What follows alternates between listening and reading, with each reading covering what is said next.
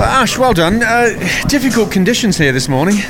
Yeah, Donington Park, rain, and I don't mind it. It's weather always suits me, and when it's moist. So yeah.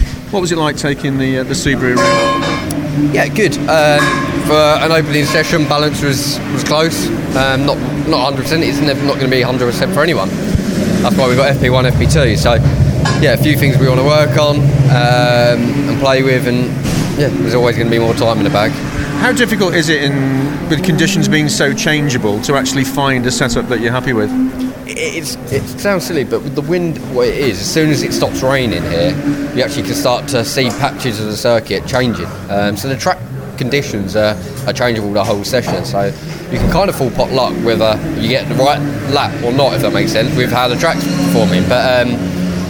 But the cars in general around here, especially with Crane, it's a lively one. So, so that's that most difficult part of the circuit in these conditions. Yeah, I'll probably say so.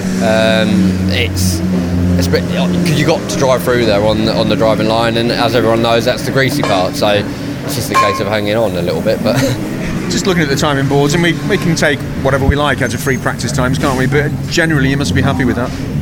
Yeah, for sure. I think obviously Andrew pipped us at the end, but our first lap out, first push lap, we go top of the time. So I'm pretty pleased with that. There's always going to be more left in the tank, same as everyone. So just see what happens in qualifying.